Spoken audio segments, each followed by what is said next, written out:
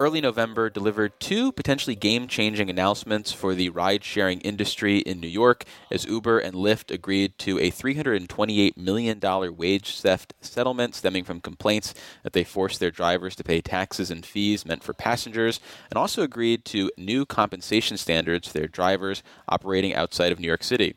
Additionally, Uber is going to start investing into unemployment benefits for its drivers as part of an agreement with the governor.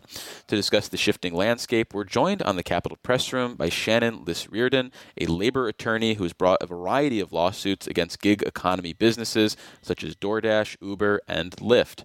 Welcome to the show, Shannon. Thank you. Thank you so much for having me. So the state attorney general's office argued that Uber and Lyft were improperly collecting taxes and fees from drivers as opposed to having the passengers pay these. What are the costs that weren't being essentially passed down? And from the driver's perspective, why was it wrong for them to be shouldered with that burden?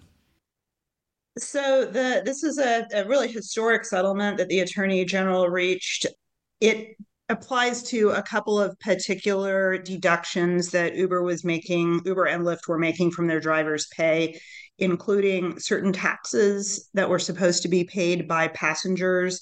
And there was also this black car fund, which also was supposed to be paid by riders, but was being taken out of the driver's pay. And when you say supposed to be, is this something that's written down in law and they were violating it? Is it the spirit of the fees as they were created? Can you elaborate? Yes, I think it's the way that that fund was originally set up, and also in the terms that Uber had with its drivers. I believe it indicated that it was going to be paid by the riders, and then Uber wasn't complying with those terms. And what does the monetary settlement mean for the impacted drivers? Is there a potential for them to be made whole for past costs, or is this supposed to just begin to right some of the damage in the past? Well, I don't know the specifics of what Uber's complete exposure was for this. Typically, when you have a settlement, there's an agreement to pay something that is not 100% of what was owed. So I don't know what portion was negotiated out as part of the settlement, but I will say that this is one of the largest, if not the largest settlement I've seen with these companies. And I think it's part of a trend of states getting more aggressive and going after these so-called gig economy companies that have really been doing whatever they want to do for as long as they've been in existence. Well, yeah. Do you feel like this is part of a overall environmental shift with more protections and oversight for the industry? I mean, it's an important move in that direction. This has been basically a war that's been fought for a decade now. I started suing Uber and Lyft and all these other gig economy companies 10 years ago now, back in 2013. The principal issue that workers have had and workers advocates have had with these companies has been the company's classification of these workers as independent contractors. So there has been a lot of litigation in the courts over that issue, and a number of attorneys general across the country, including in California and Massachusetts, are pursuing claims against these companies for that. So this particular investigation and settlement that the New York Attorney General just reached the settlement on is on a slightly different issue. It's another way of getting money back into the pockets of these workers, and they also got some additional benefits for them going forward. Well, sticking with that idea of independent contractors versus employees, on the same day of the Attorney General's announcement, the governor announced that Uber had reached an agreement to contribute toward unemployment benefits of its drivers. What do you see as the, I guess, larger symbolic significance of that? And then also, what is the potential literal significance to drivers of having the company chip in for their unemployment benefits?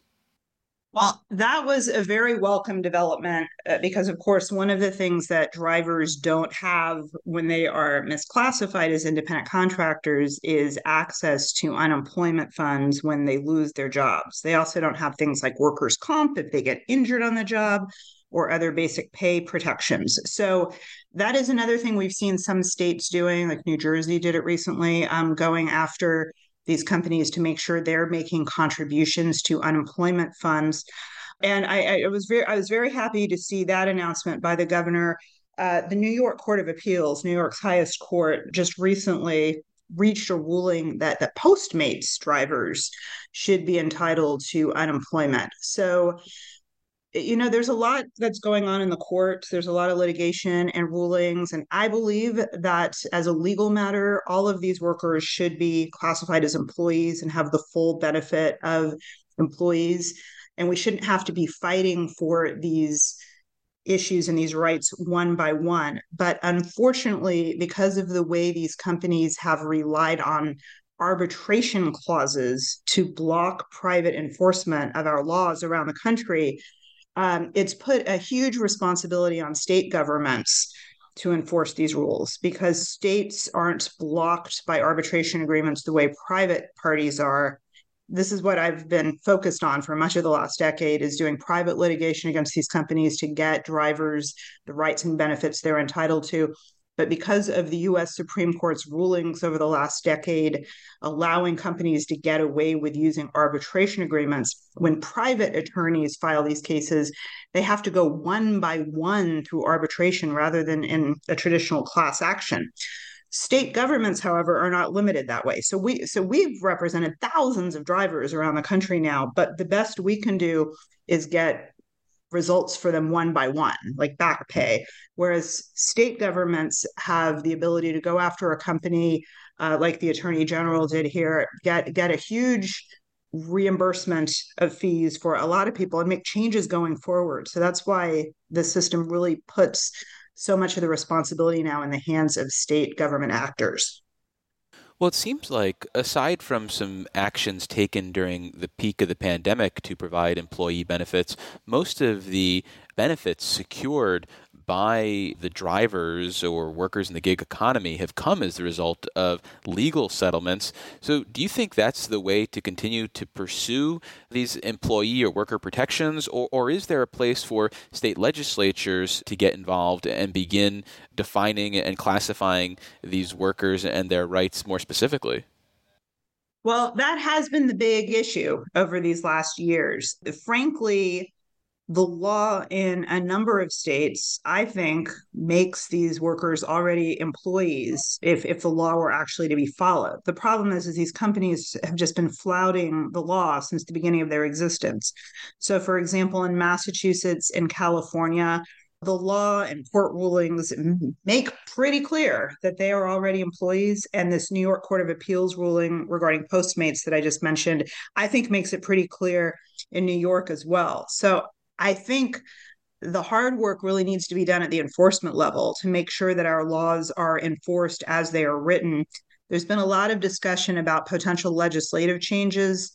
I mean, there's something to be said for tightening up laws to make them even more clear, but I think the problem is that these companies have just been playing a game where they're doing everything they can to save costs by not recognizing their workers as employees. It hurts the workers, it hurts state governments because it deprives the state of very important tax revenues, and it hurts the society in general because we're all paying for the costs of these companies underpaying their workers and not providing them basic wage protections that all other workers are entitled to.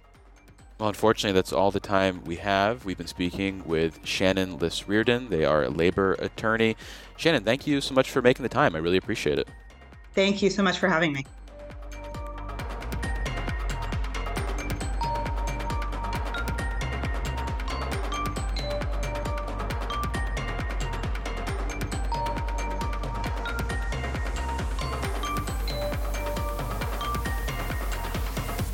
Support for Capitol Press Room provided by the William G. Pomeroy Foundation. Communities across the Empire State have stories to tell. A roadside marker funded by the William G. Pomeroy Foundation can help your town or city educate the public, encourage pride of place, and promote local tourism. More about the Pomeroy Foundation's New York State Historic Marker Grant Program for 501c3 organizations, nonprofit academic institutions, and local, state, and federal government entities at wgpfoundation.org.